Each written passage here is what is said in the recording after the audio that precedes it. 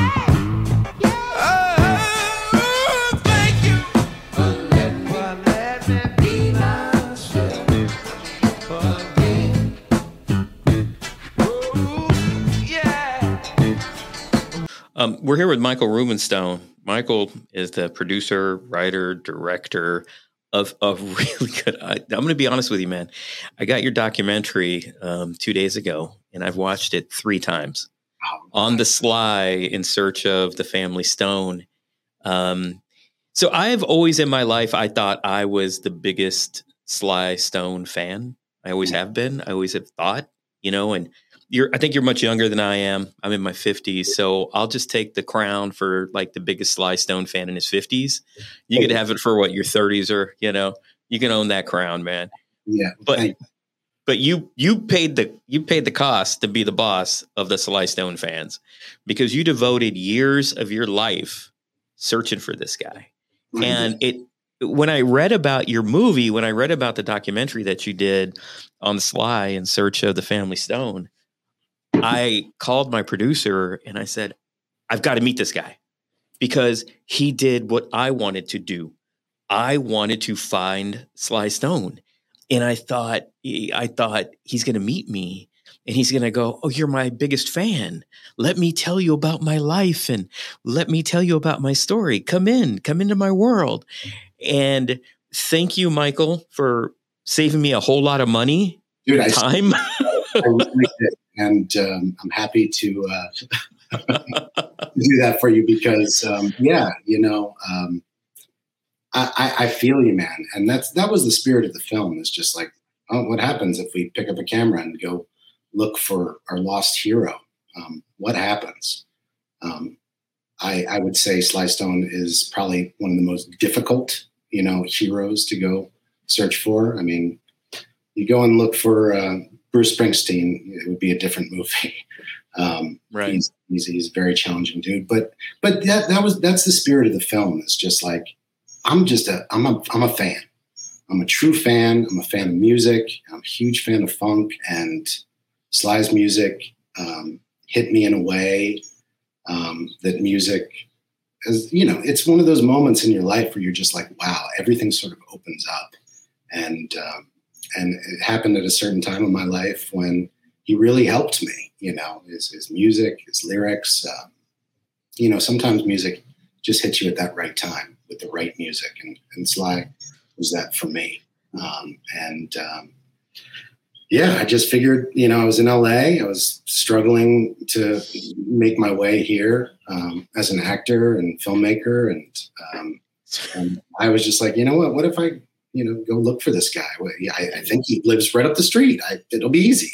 I right. Knock on his door and who knows? Maybe he'll answer, in his underwear eating cereal, we'll jam. I had no idea.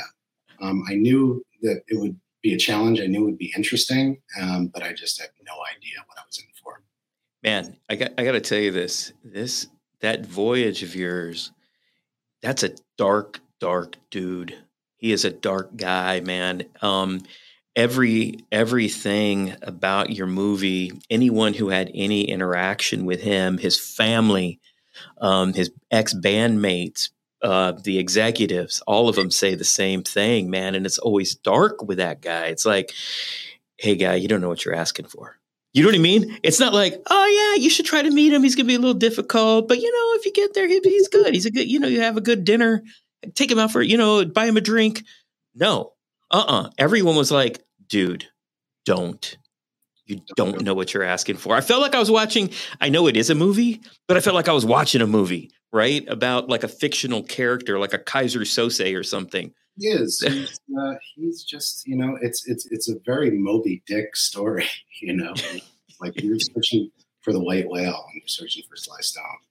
And, my film definitely does exactly what you're describing. Like, when you're talking about my movie, yeah, you're gonna learn a lot about the history of the band. But I think what really shines through with my film is that you experience what it's like to be in Sly's world and under Sly's cloud.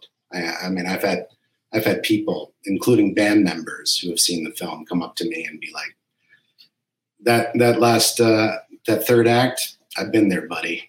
Like, I feel your pain. I know, you're just in this place where like you're called to a place and you sit and you wait and then you go at a moment's notice and then, he changes his mind, and you sit and you wait and you deal with a lot of hiccups and characters, and just, it's insane. It's insane, but I really felt that.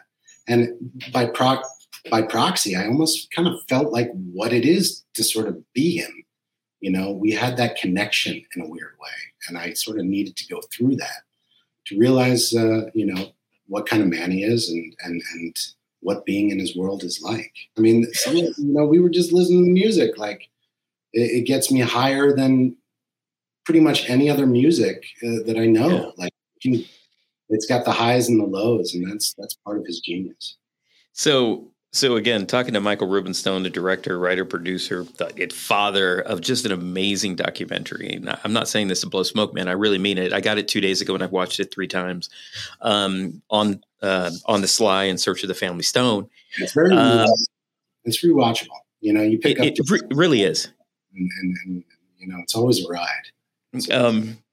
So we're talking about Sly Stone here. And for those who aren't as familiar as funkheads like myself and Michael, Sly Stone came up in he had been in the business. He was born in Texas. His family moved to Vallejo, home of E40.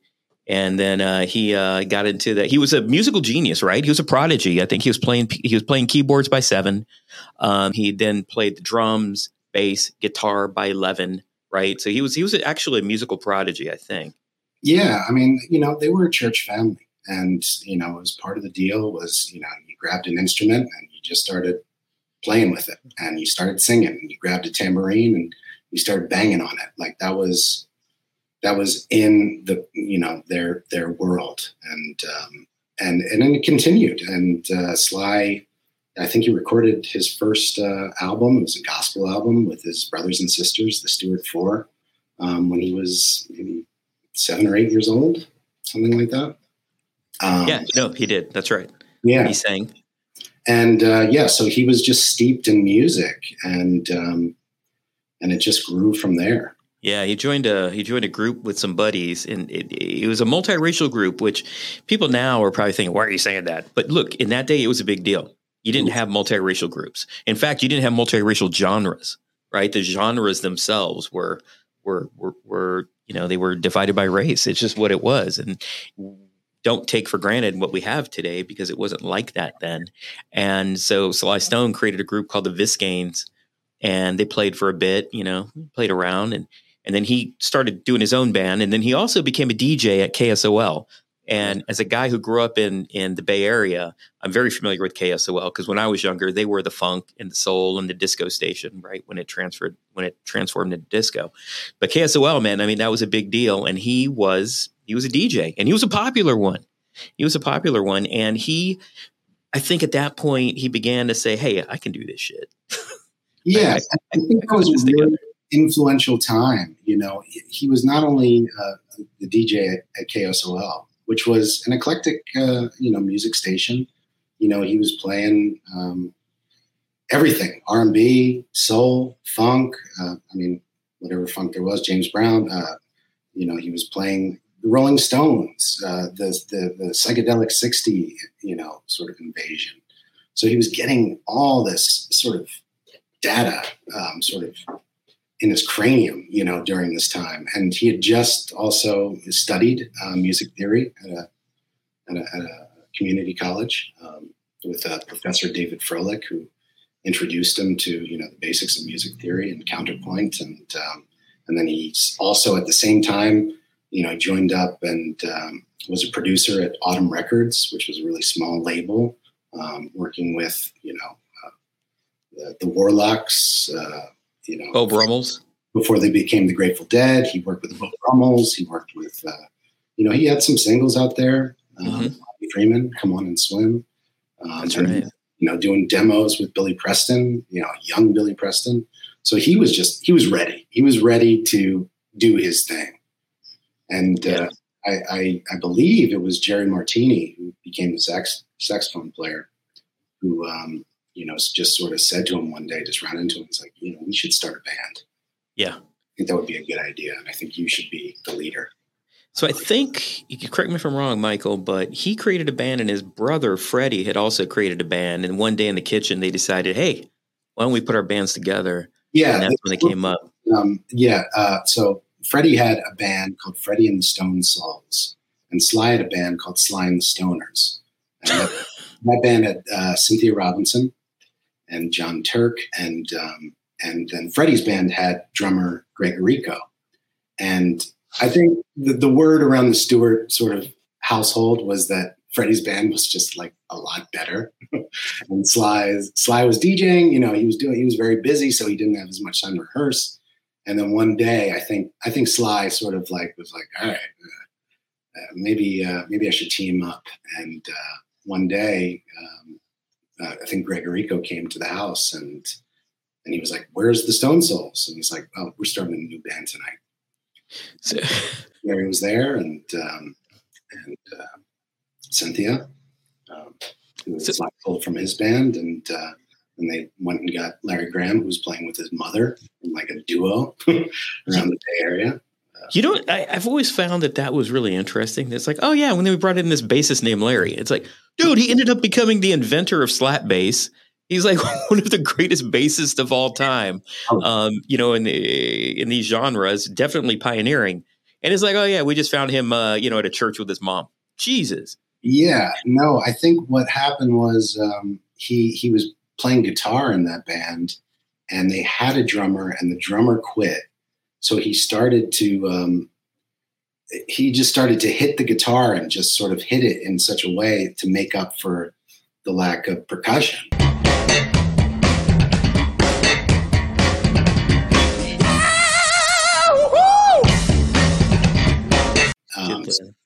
So he just kind of started to find a way to play the bass notes while he was, also playing guitar, because they lost their drummer, and that started it. And he just further grew that sort of concept and technique in Sly and the Family Stone.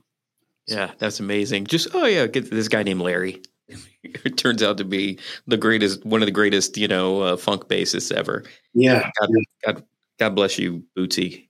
I mean, that's a debate for another day. Yeah, no, I mean, you had a monster band. You had Larry Graham, who was innovating the bass. You had Graham Central Station. Yeah, he went on to do Graham Central Station. Yeah. I mean, you had, Greg Rico, who's probably one of the most sampled drummers of all time, just in terms of, rap sampling, his drum beats. You had Freddie Stone, who's just one of my favorite guitarists. Like, I just love Freddie. I mean, he's just so smooth and an incredible talent, an incredible voice. Yeah. Also, I mean, I've also been told that Freddie was really heavily involved in sort of the musical direction of the band. Okay. When Sly wasn't available or whatever, Freddie he was the guy that everybody leaned on. And, of course, Sly wrote the music, and, his arrangements for horns is just. Oh, yeah. When you have a female, trumpet player. Cynthia just on the throne. Just okay. Can I tell you, like, who didn't have a crush on Cynthia? And you got to meet her, and even I don't know what age she was in your movie, but she was still a bad bitch. She was she was so cool. The coolest. Yeah, and also just a sweet, sweet lady. Just really, really genuinely just considerate, sweet, just, I don't know. She'd cook you dinner if you needed some food. Yeah. She was awesome. I remember watching her when he was in concert, right? And just the way, like, when they did Dance to the Music, and she would do that little scream, right? It was just amazing, man. But the horns were awesome, amazing. And Jerry Martini, incredible. They were just a power duo. And then Rose is just like, who joined the band a little bit later. I mean, her vocals are just like, and then Everybody Is a Star, just like, and Family Affair. Like, She is a really unique talent, and they were rock stars. They were just such. Well, let's talk about that, because they really were, and they really, what he did. And by the way, their rise was so fast. So they put the band together. I think 66, 67. They started that's when they started putting the band together with Freddie and with Sly. And they were already doing albums, right? They were discovered by actually one of the highlights of your movie is David Kaperlik. That guy, he was the A&R guy for Epic, and who also was their agent, which I don't know I guess they have no conflict laws in A&R world. Very rare for someone that works at a record company to also manage a band. Yeah. Is that possible? Yeah. But David Kaperlik was the guy that was like, oh, these guys are geniuses. And he saw what Sly was doing, what Sly did. And again, if you're looking at this from a chair in 2022, you don't get it. You're like, big deal. Yeah, he had like white dudes and black dudes in the same band, and women and men. So what? It was a huge deal then. People don't understand it. Back then, if you had a band, the women were in the back doing doo-wop, right? They were like, they were saying, woo, right? That was their deal. And you either had a black group or you had a white group. That's just what it was. Sly. And it's so perfect because it was that time. It was the time, the seasons of love, right? The hippies were coming together for, you know what I mean? It fit the moment. And he was there. He rode that zeitgeist. His genius rode that zeitgeist for those brief, let's call them 4 years, 5 years that he was at the top. And I think that, yes, that is a remarkable thing. But what's even more remarkable to me is the fact that I don't think he really thought about it as something that like he wanted to do as a political statement, or a representation of that moment, that zeitgeisty moment in the late 60s. I don't think he was even thinking like that. He was like, I just want to play with musicians. And if they're white, if they're black, if they're a girl, it didn't matter. I maybe in the back of his head he did, but I think he just, these are my people. And it was a small community, so it made their rise like pretty astounding and was probably overwhelming. Well, it became overwhelming. Yeah. So fast and such. So they were in the kitchen in '67 and they decided to throw their stew together, right? Just playing local. He played at the Winchester Cathedral, which was owned by Rich Romanello, who was their first manager before Kaperlik, and played at the just the after hours spots. They became known as sort of a cult phenomenon because whenever the band sort of ended, all the other bands finished their gigs and they'd come to this late night spot and watch Sly. And they'd start at like midnight and play till 4 a.m. Yeah, you're right. I remember that. I've read about that. Really small endeavor that just, and then Kaperlik came in and he caught some shows, right? He caught some of those late shows. He came in and saw them once. And, the story says that he and Sly went to an IHOP after the show. And, that's right. And said, "Let's do this. I'll manage you. I think your band's going to be a monster." And then they were already putting out, right? They put out the album in '68, and then '68 they had Dance to the Music, and then boom, that's when the roller coaster started going up. Yeah, I mean, and it wasn't. It seems like faster than there was. There was a year where they were playing in Vegas and. Played some kind of underground sort of gigs in New York City. There was like Warhol sort of underground clubs and stuff. And their first album was a bust. It was, yeah. Something new, or what was that? Something brand new, or a whole new thing. That's right. A whole new thing. And, a lot of people in the industry, a lot of musicians, were really impressed by a lot of the arrangements and stuff, but in the end, there wasn't a hit record.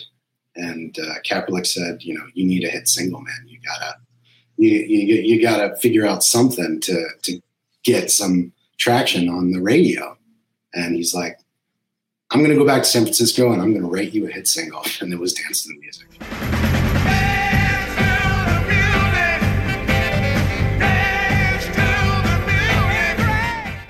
Yeah, right. Right. And I heard Clive Davis is on your. How was that, by the way? How'd you get Clive Davis? How did that go around? How hard was that?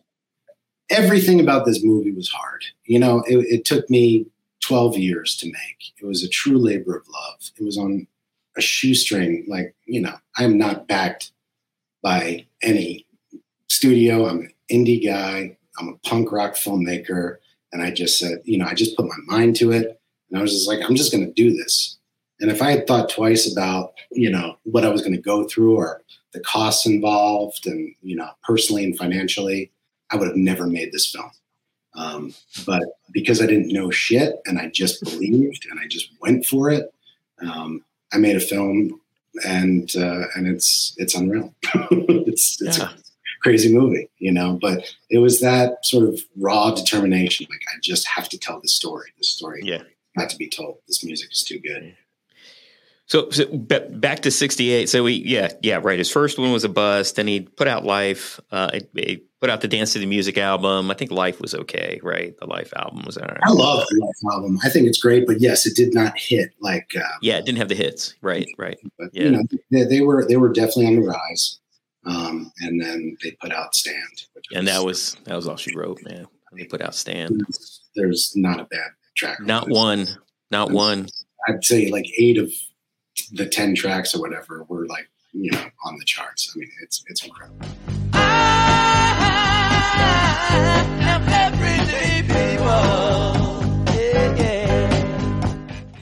Yeah, not one. Everyday People, Stand. Actually, the best. I think one of the best cuts on that. We can't really say the name of it anymore, but God, that was an amazing song. Don't Call Me. Inward Whiting. Yeah, that was just an amazing song. Now, those of you who are interested in hearing a good piece of music from the height of the spirit, right, of the times, that's the song you got to listen to and remember when it was written and what was happening in this country. Unbelievable, Yeah. And then in 69, right, he goes to the biggest concert, right? Yeah. With the biggest stars and the biggest audience. I mean, what were there, like 250,000 people at Woodstock? Half a million? Half a million people at Woodstock. The biggest stars at that moment were at Woodstock. I think all of them except Led Zeppelin, right? Yeah, I mean, sure, the Beatles had just broken up. I mean, the Rolling Stones weren't there. Look, it was an incredible collection of artists, and he stole the show. He really, dude, he really did. I mean, he just put on a show that, oh my God, I wish I was there for that.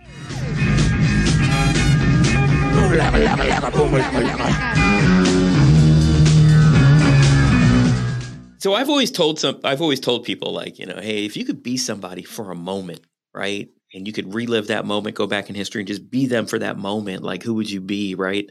And, I would be Sly Stone singing "Let Me Take You Higher" in front of 500,000 people and owning every one of those for the, however many minutes it took him to sing that song.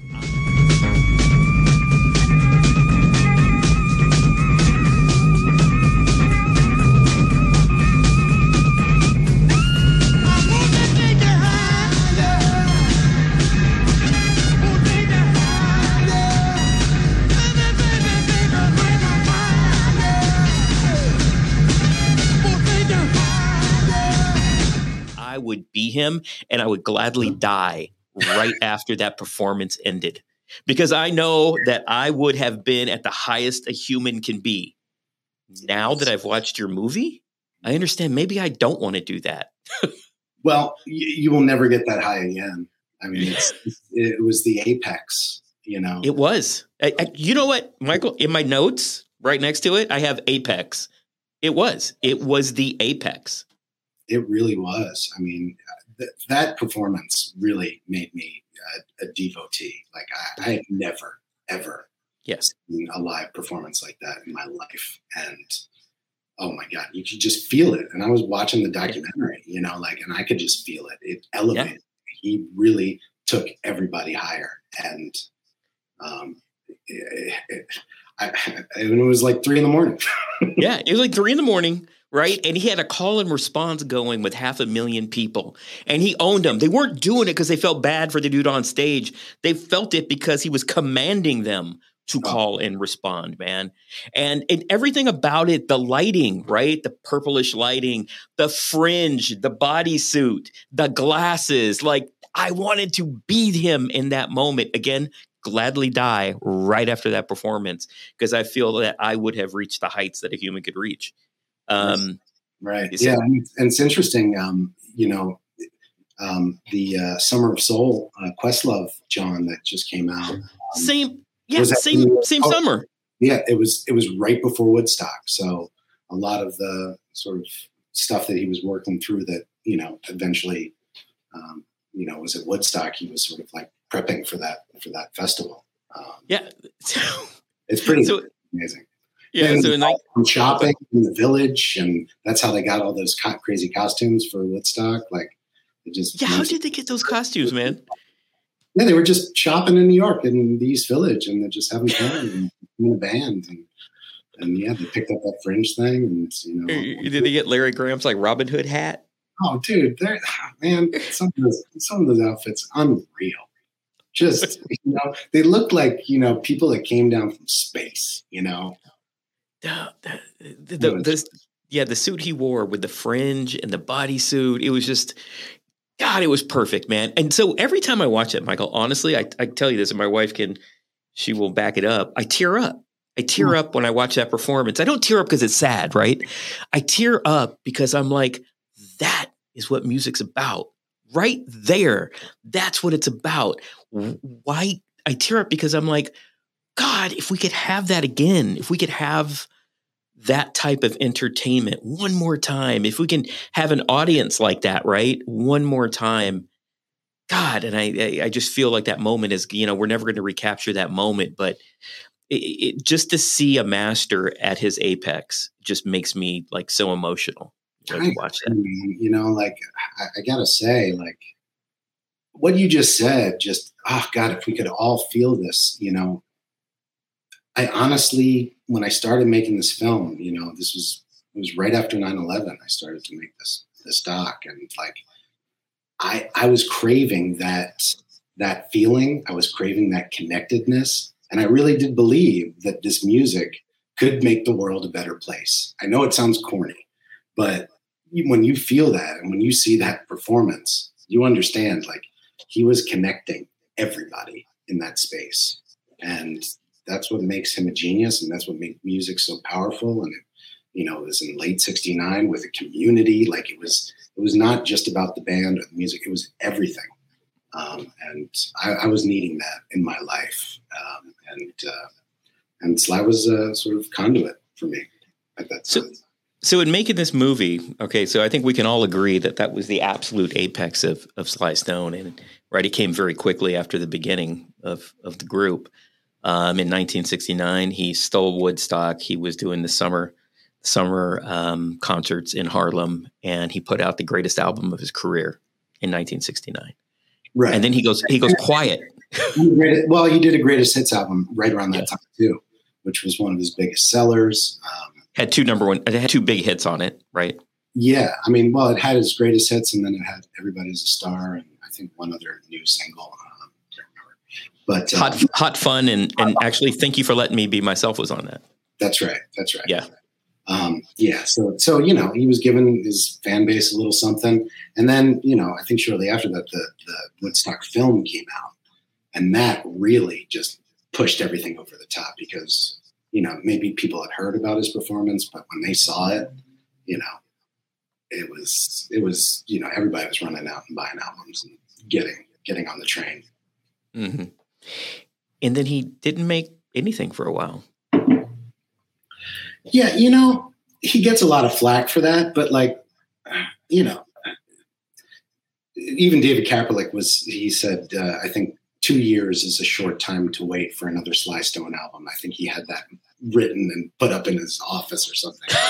Or that was his publicity sort of, lead, headline. But, 2 years, honestly, though, these days, that's not that big a deal. I think really, cranking them out during that period. Yeah, during that period though, that was a long time because they Yes. used to crank them out, man. Correct. That's true. Yeah. So then he comes out with maybe people think is one of the seminal albums, right, of the 20th century, where there's a riot going on, and there's a great story behind that. How he put that together, and what's your take on how he approached it and the darkness that we hear about? And is that true? Was he in a very, very dark period then, or? Oh yeah. I know he was growing apart from the rest of his band. It really was just the Sly Stone show at that point. Yeah, I think that was the beginning of it. The band was still together at the time, but definitely starting to fracture. But that was when Sly moved to LA. He moved from San Francisco, which was his base. His parents were there. He was very close with his parents. The whole band was up there. So he sort of moved a lot of people down.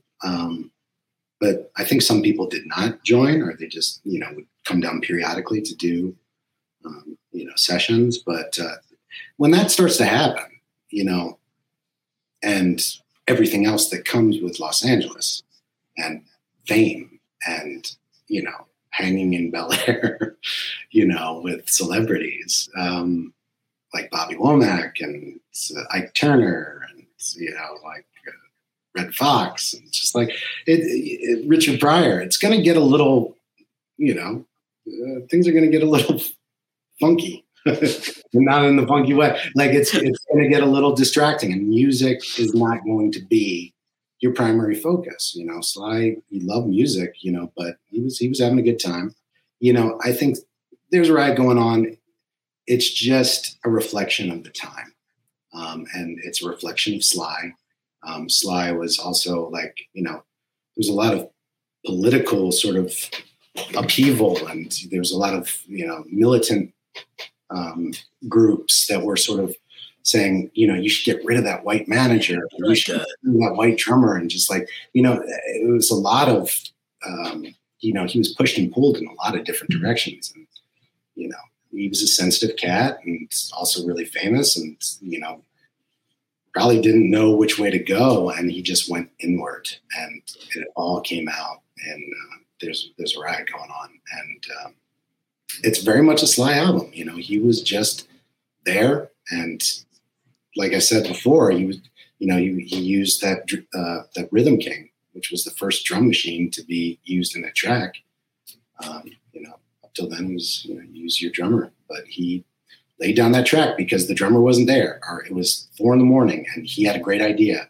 So he just pushed a button, started recording, and just played a bass line and started to build some things from there. And Bobby Womack's hanging out. He's like, Bobby, come play a lick, or give me a little background vocals or whatever. And Ike Turner, you're a good bass player. Like, lay down this bass, and and then every once in a while he'd bring in the band and to sort of flesh things out. But he was recording, in this, secret studio and behind a wall. He was also running around in a mobile home where he made the engineers that were on call just move all the recording equipment into the mobile home and to record as they were driving around. I mean, it was insane.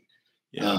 And he also, he was indulging in a lot of stuff. And from what I'm told, there's a lot of times when he was just writing and on a jag and up for days working on a track, and then he'd just erase it. He just, by the end, he's like, no, I want to do something else. And that, so everything just got prolonged, and that album took a long time, but it was really incredible. I think he would I wouldn't say it's the first album you should listen to if you're. Yeah, no, it won't give you a flavor.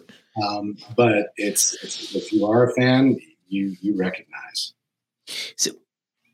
So do you think a lot of that, now that you've been involved in the whole Sly Stone chase, and you've met a lot of the folks that knew him intimately, do you think a lot of that behavior was his personality, an inherent personality that just became more apparent as he aged and was left to his own devices because of the money? Or do you think that it was brought up by the drugs and people and bad influences? You'd really have to ask Sly. I can only speculate. to answer your question, I think it's a variety of things. I think that, he was partying a lot. He was dealing with fame on a level that most people never deal with. He was in a politically charged time in our country's history that was intimidating and frightening and scary and confusing, and he also represented something, and he sort of maybe looked at as a leader, as a real leader. And I think he was able to lead through his music, but I think as an individual, I don't think he ever was interested in that. I don't think that he wanted that mantle. I think he was a pretty, off camera, a pretty quiet, sensitive cat that, just wants to have some fun and write music. So I think it's a huge combination of all those things. And, and yes, chemical and substance abuse thrown into the mix is not going to make it easier. It's just going to make it more scary and, create a stressful, paranoid environment where you don't want to deal with that stuff. You'd rather just lay it down and lay low. And I think that's probably started to lay low. And, look, Sly Stone's one of the biggest recluses in rock and roll history, and I think around that time he probably started, pulling away slowly, although he was still a famous act for many years after that. But that was the beginning of the withdrawal. Yeah, I mean, he put out some albums. Actually, one of my favorite songs, "If You Want Me to Stay," came out of one of those later albums. But it reminds me of Prince's later output when he was just dropping stuff indiscriminately. Right, the quality kind of went down. But anyway, he put out some albums, dropped by his label, and he kind of disappeared. I mean, he had definitely disappeared from the performing and the concert scene. Right, he was gone, and this is where your movie comes in, because you're like me. Are like, where did this guy go?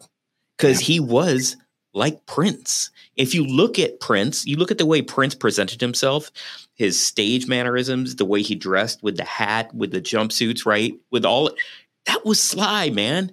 That was Sly. And I try to tell people, and they don't get it because they don't know who the hell he is, because there's nothing about him. I feel like his historical impact was great, but his footprint is like that of a baby. And so I think you probably feel the way I feel. Absolutely. I mean, Neil Young said, it's better to burn out than to fade away. He's still fading, since, 71, 73. This is a long time. It's almost 50 years of a fade. And, there were people that like Jim Morrison, Janis Joplin, Jimi Hendrix, some of these legends that died really young became legends because of their death. But Sly just kind of hung in there and hung around and, would make some appearances and try to make some comebacks. I mean, he tried to make some comebacks. There's a few albums where he's like, there's even one album called "Heard You Miss Me While I'm Back." Yeah, right. It's all the instruments and yeah. So he tried, but it wasn't the '60s anymore. The music was changing, and Sly, was not catching the ears of the public like he was. So one of the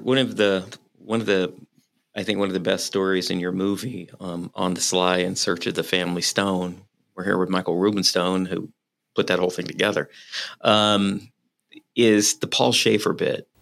Came out one time to play with me and my band on the Letterman show in the early 80s. I think he may have seen the show. And he was absolutely fantastic. It was like a dream come true. And I was so impressed that I called him at his hotel the next day and said, I just want to say what a great thrill it was to play with you and how terrific you were. And he said, thanks, you think I could borrow $100? And I said, well, sure. I was sort of taken aback by it. He came over, gave me $100.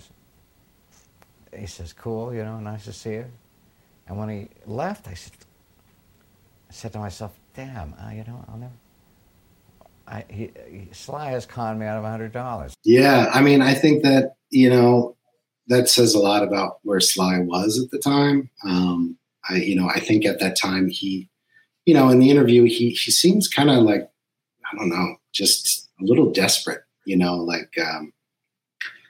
like almost a cry for help. I know he was playing with a band called the One-Eyed Jacks, which was a group in Chicago. He was playing with them at the time, and he sort of says in the interview, he's like, "We're playing, like we want to work, like book us for some gigs." He's kind of like reaching out to the music industry, like I can still play, like, but yeah, borrowing $100 is pretty telling too.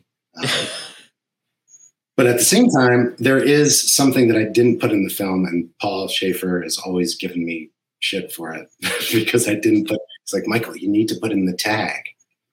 Years later, Bobby Womack is playing the Letterman show, and he comes over to Schaefer, pulls out $100 and says, "Hey, Sly told me to give you this." Oh my God. Of course, it probably was not Sly's money. He's probably thinking you pay. I have no idea. I don't even know if it's true. But Paul says it happened. I trust Paul, and I'm going to go with the myth, even if it's. Yeah. That's a great story, man. That's good. That tag is good. That tag was not in the movie. I know. I should put it in the credits. Yeah, like after the credits, right? That's that like hidden, that Easter egg there. Exactly. Yeah. So, the group was elected to the Rock and Roll Hall of Fame in '93, and I think you have some of that in your movie too. That was such a weird deal, the way he came up. And he started looking kind of odd at that time too. Is there a reason he began to look so different? I mean, everybody ages, but look at his brother Freddie. Freddie looks like he just walked, right? I mean, Freddie looks like he's in the high school band. Bobby Womack still, looked decent, right? In your movie. Cynthia looked great. But he looks really different. It's almost like a portrait of Dorian Gray, if you don't mind me saying that. No, but good book. What happened?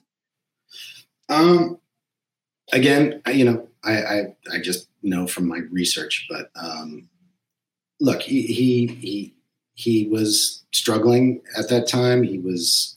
I know that he had some run-ins with the law. Mm-hmm.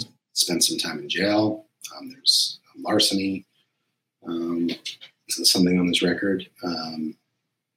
And I think he was not paying alimony.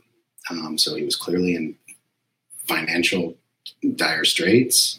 I think around that time, he also sold his publishing to Michael Jackson. A song, pennies on the dollar. Mm-hmm. Because he was so desperate. I didn't know that. I never knew that. Yeah, I think that was actually Michael Jackson's first acquisition in terms of buying artists' catalogs. Oh man, huge fan of Sly's. I think he was just it was desperate times. This was not fun. Just hanging on by the skin he's in. And so, yeah. And I believe he got in an accident, like he was injured at some point. So he also had some, physical sort of health issues that he was dealing with. I mean, it was not, I can't imagine it was a fun time to be Flat Stone. And but the thing is, man, during that time, he still had it. Like I've heard just random stuff, random recordings and just, So, little appearances he's made. Man, he could still sing. Like he could still do it. He just couldn't do it. Mm-hmm. Being in the music industry and being a performer takes a lot of work and a lot of determination. He probably didn't have it at that time. Well, I don't want to give too much of your movie away, right? I want to leave some there for people to watch. Yeah, whatever. Yeah. My film is still not available, so it's I'm sure it will be in due time. But it should be. Honestly, it's awesome. It is. I've watched it. I don't repeat watch stuff. I don't. My wife always likes watching fucking Pineapple Express, right? And Bridesmaids. And I'm like, dude, how many times can you watch that? Right? But I watched your thing 3 times in 2 days because it is that good of a movie, and it has an arc, right? It has a dramatic, a narrative arc. Oh yeah, It's great. it's You need to get that out there, Michael. I know. And I know. I'm not saying that as a fan, because I have watched other documentaries like Unsung or something, and whatever. Kind of a doc, like it's a different kind of doc. Like it's a real immersive, sort of punk rock, like verite experience, and you're just on it with me. It's a ride. Well, you met some really interesting people.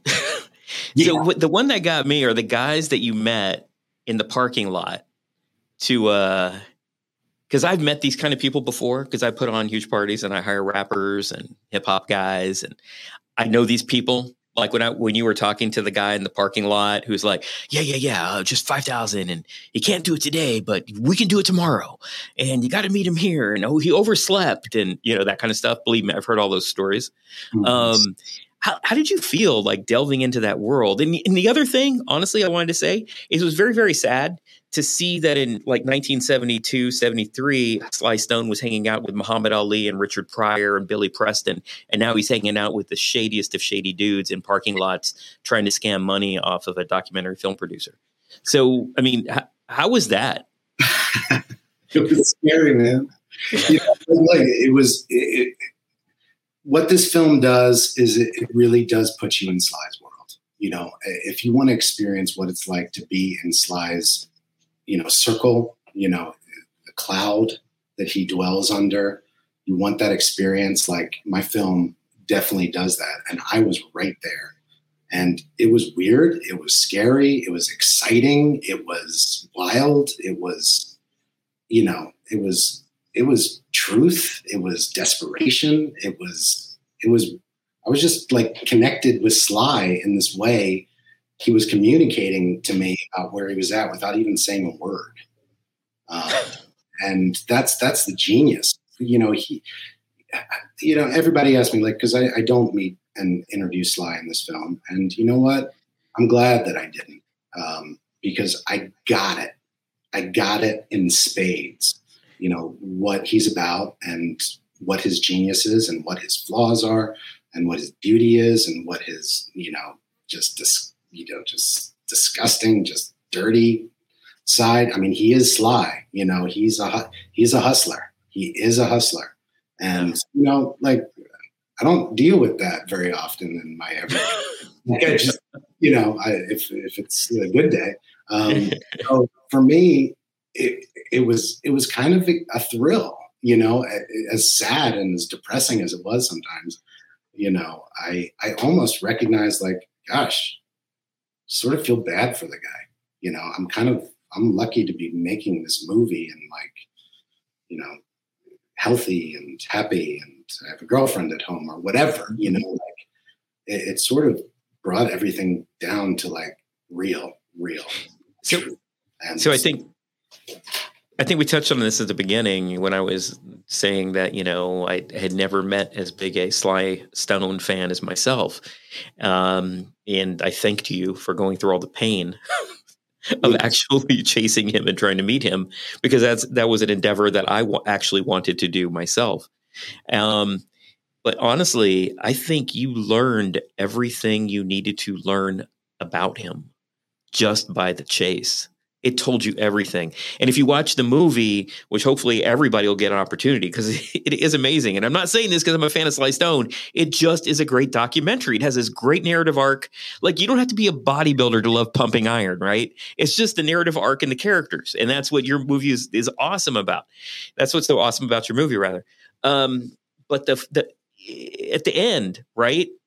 At the end, when there's a conclusion, let's call it that. When there's a conclusion to the movie at the end, was he what you thought he was when you looked at him? Totally. I mean, are you talking about the convention? Yeah. Oakland? At the very end. Like, look, he got paid well, he got flown out. He got paid well. He got a limousine. He had to show up for 10 minutes, and then he left. I mean, he didn't even talk. He just, like, waved his finger. He does. He did? He does? The film didn't show you the whole. But look, that was a great day. And I'm really, really happy that I was there that day because he looked good. Like, he looked good. He looked happy. The band was all there. That was one of the, biggest collection of the band sort of getting together. Was Larry there? Larry was not there. Okay. But, I think it could have been one of the last times, he spent some time with Cynthia before she passed. Greg was there. Jerry was there. Freddie was there. Fans like me. There's these twins in Holland that put this together with a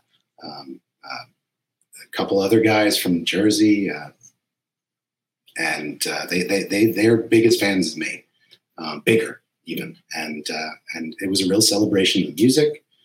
Sly answered some questions, and it was just further sort of like I didn't need an interview. Like, there's nothing that Sly Stone is going to tell me that is going to be like, oh, that's the answer. It's just like, no, it's all there. It's all in the music. It was all in my dealings with him and my experience and the people that I met. Like, man, I'm so grateful for. Well, Kaepernick was amazing. Oh man, that guy kind of changed my life. After I went to Hawaii, I was like, I want to die here. Like, he's got the right idea. I want to die in Maui. That's a good call. Good call on you, David. I love it. But yeah, no, him. I talked to Dick Cavett, just one of the biggest legends in television. Yeah. Cornel West gave me a history lecture that I will never forget. It was better than anything I ever experienced in college, as far as just the history of civil rights during that period. And what Sly represented during that time. Freddie Stone. I mean, I still talk to some of the band members. They did take me in. I know Sly probably had his issues with me, but they completely embraced me, and I really think fondly of all of them. They're all really good people. Can I ask you a question about? It's a particular scene in the movie, and I hate to do this when people might not have seen it, but it's something that I've always wondered since I watched your movie. In the very beginning of the movie, you go to a home where I think you believe he is, right? And it has a big S on the gate, and a Mexican kid comes to there and goes, no, he doesn't live here. You're like, well, what's the S on the gate for? It's like, oh, that's just like a family name or something like that. And then you do an event, right, for the Funk Family Affair, and he shows up, right, because those are, Cynthia and all those folks and Rose. And in the balcony was Sly, who, by the way, kept his motorcycle helmet on the entire time, which I thought was a little interesting. That's Sly, right? That Mexican kid was with him. Was that his house? Absolutely. Okay. All right. I could have met him my first day of filming. And that's the ironic thing about this whole thing. If I had just, asked the right question or the right way, or when that door opened, just walked down and pushed the doorbell, yeah, I would have not, the film could have been over in a day. I just hung with him that day. But no, that guy gave me the brush off. And I was so naive. I could have asked, oh, what's your last name? And just seeing what his response is. Oh my God, I screamed that at the screen. I was like, ask him his last name. Could have. But I was a green filmmaker on my first day of Stone. That is so amazing. So I just didn't have the wherewithal. I just took him at his word. Yeah. You actually found him on your first day. Yeah. So before we leave, and I want to thank you so much for doing this, man, because this is an amazing documentary. Again, I hope it gets out there soon because it is just a great story. By the way, what I find interesting, you look so different in so many different parts of the movie. Like one time you look like you're doing Guys and Dolls, right? And then like another time you look like Fredo. I'm like, what is this dude doing? Why does he always look so different, man? Well, I was actually I remember the first big shoot we had in the Bay Area meeting the band. I was actually shooting a film as an actor where I was playing a porn star, and I had this ridiculous the mustache, caterpillar mustache. Yes. So when I met, the Family Stone for the first time, I looked like, I just looked like a sleazy 70s porn star. You did. It was fun. Well, I went with the Guys and Dolls. Fair. So afterwards, we've learned more about him, and we hear that he's living in a van on a beach, right down in Crenshaw. Is this true? Is he still living out in a van, kind of, and just getting by people bringing him food? I'm told right now, like I know his manager pretty well, and who takes care of him. I think he's doing good. Like I honestly have heard good things lately. I don't keep up with it as much as I used to, but yeah, there was a period, and definitely when I finished filming, like he was living in a mobile home, and just at a friend's house and getting power from his friend's house, and I think he lived in some hotels. He's sly. He does like to stay mobile. He's always saying like, I don't know when I'm going to need to piece out of here. Like, I want to be mobile. Yeah, who knows coming after him? But I have heard of late that he's done really well. Okay, well, that's good to hear, because he is still an idol of mine. I really, and look, I'm thrilled that he's still with us. Like, I can't believe it, and I'm just so, it's important to celebrate these legends while they're still with us. I was talking to somebody about the story, right? And I told them, about, him living on the beach or wherever he was living in a van. And I'm like, we don't know that if Janis Joplin or Jim Morrison or Jimi Hendrix would have not died, and they would have right? Because the times changed, music genres changed, right? We don't know, they wouldn't have ended up in the same place. Absolutely. Sly just didn't die, man. He just stayed around. He's a survivor, man. He really is. And those guys went out, but do you think Janis Joplin and Jim Morrison would still be writing Light My Fire? And no, they would not. They'd be meeting you in a parking lot. That's possible. Or hopefully they, go through their tough times and come through and have a career like David Crosby or Joni Mitchell. Sure. There are, there's a lot of people that went through the ringer with rock and roll and fame, came out the other side and found a way to still make music. But it gets harder, and times change. And, I know there's some Sly music out there. I know it. I know that there's some hidden gems probably locked in, the mobile home or safe deposit box, or who are at some pawn shop, in LA, just like some gem recordings that he did floating around. So hopefully that will resurface at some point. Well, I hope that what you're doing, and then what I'm doing by doing this and by talking to people, I hope what we're doing is helping people understand that one of the true pioneers of music, honestly, he was an absolute pioneer, an amazing influence on people like Stevie Wonder, on Prince, generations of musicians. He was an amazing influence on. I hope that we keep his name alive, right? And then we let people know, and then maybe someday, right, he will get the appreciation that he so rightfully deserves, whether he appears or not, right, to take that appreciation. But maybe the industry will appreciate him. Yeah, no, I hope so. And, I think that time will tell. He's got a great track called Time, and time needs another minute at least. Okay.